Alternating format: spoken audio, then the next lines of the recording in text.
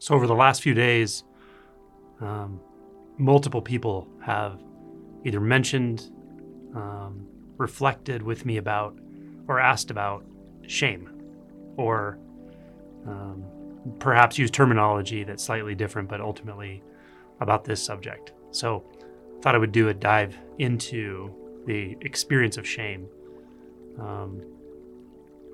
So let's just start with when it was in your past, in your childhood, that you started to feel like there was something wrong with you.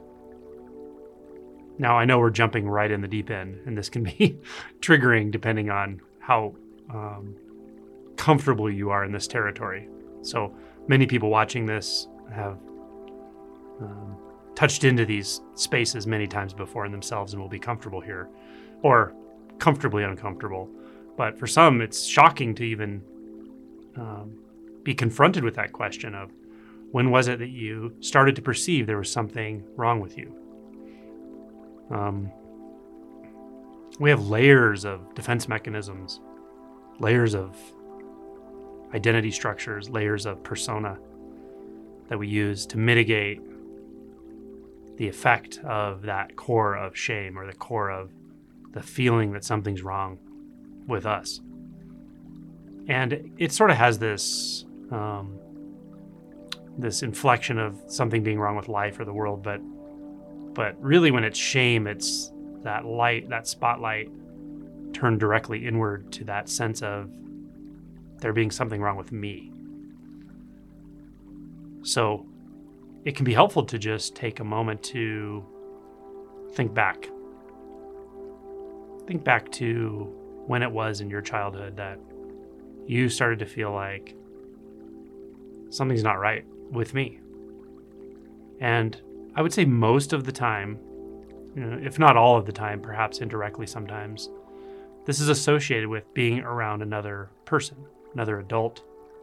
Well, not another adult. You're not an adult in that moment, but an adult, a parent, often a teacher sometimes. But it can be a sibling, it can be really anyone. But often it comes in the form of communication. You're having an interaction with someone, and the way they look at you, the way they speak to you, or what they directly say to you, or whether they harm you in some way, physically touch you, can be any of those situations can be that initial perception you have, or at least the initial perception you remember that, wow, something's wrong with me. Now, everybody, in my experience, actually has this if they take a moment to feel back into it or think back to it. And if you try and you just feel like a sense of disgust or a sense of anger or rejection of this exercise, that's fine, totally. It may not be the time to do this, but I would say that those feelings or those perceptions are kind of on the outskirts. They mean that there is something probably there. Now, if this feels completely neutral to you and you're able to go right back down to, these times in your childhood where someone said something that started to form a perception of who you were, and there's no charge there anymore, that's great.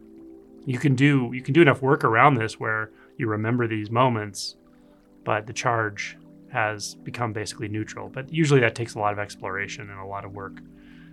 Work meaning time spent feeling into these things and inquiring.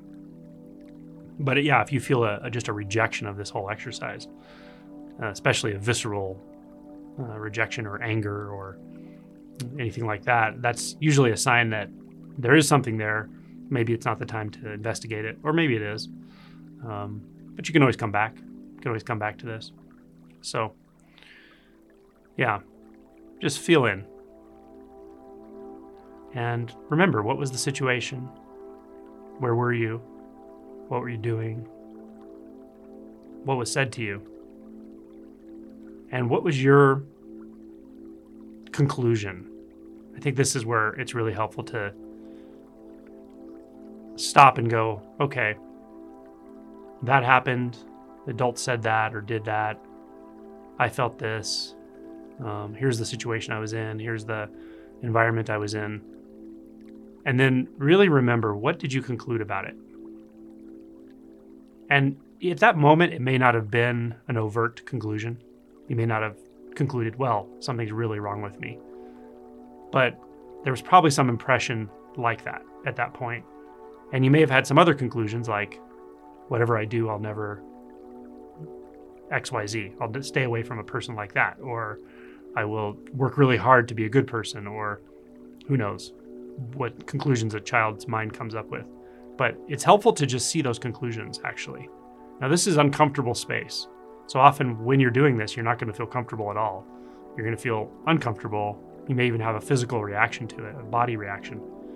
But it's okay. You can spend a moment here and just ask, well, what conclusions did I make about myself here?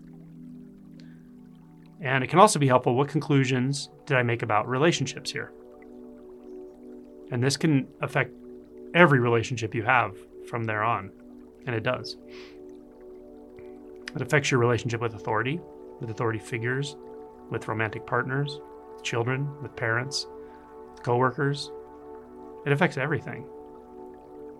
So it's helpful to realize what the conclusions were and how those shaped our interactions, our beliefs about people, our beliefs about ourselves in the world and ourselves in various situations, about safety, all of it. So that's where I would start, actually, if you're interested in exploration into shame, is just go back and remember, when was it that you started to feel like something was wrong with you?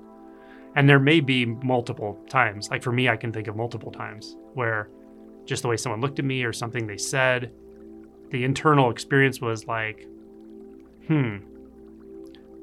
looking back now, I can see also I was picking up their internal experience as well. I was empathically being impressed with their shame, their pain, their whatever, self-doubt.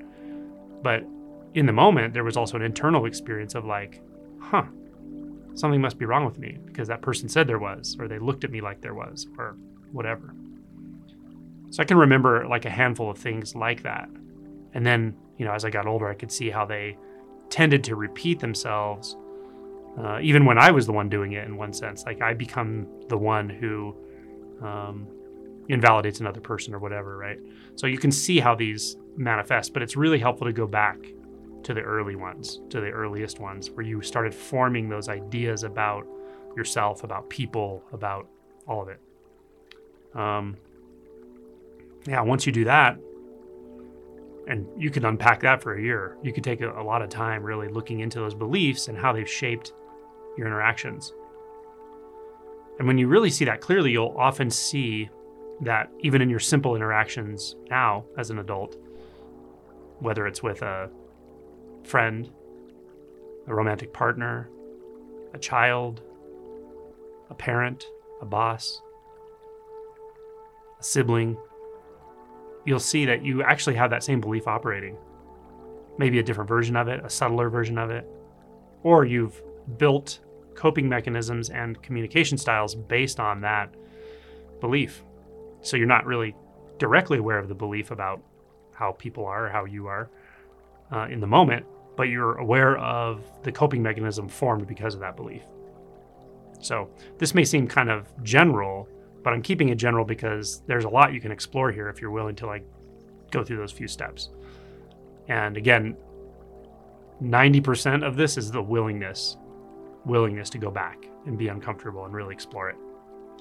And just feeling is valuable as well. Just know, even though it feels uncomfortable, the mere feeling, the mere experience of it is valuable. That's most of it for the moment. So leave me some comments. Let me know whether that hits. I can obviously go a lot deeper into practices around this, but this is the kind of thing where just being aware of it is what's so important, because there's something about shame that wants to remain hidden, right? I don't know if it wants to. I don't know if there's a volition to it, but something about it tends to stay hidden, tends to say, don't look here. I don't want to look here. We'd rather stay with our behavior patterns because they're comfortable and we kind of know how they'll affect the situation, even if it's not the best way it could be affected. we still feel comfortable to stay in those than to just keep going back and going, wait a minute, why do I react that way? Do I have to? Why do I interact that way? Why do I see people that way? Do I have to? Well, I don't know. Let me look back at my very early formation of beliefs about people and interactions and myself. So, yeah, let me know how that goes for you.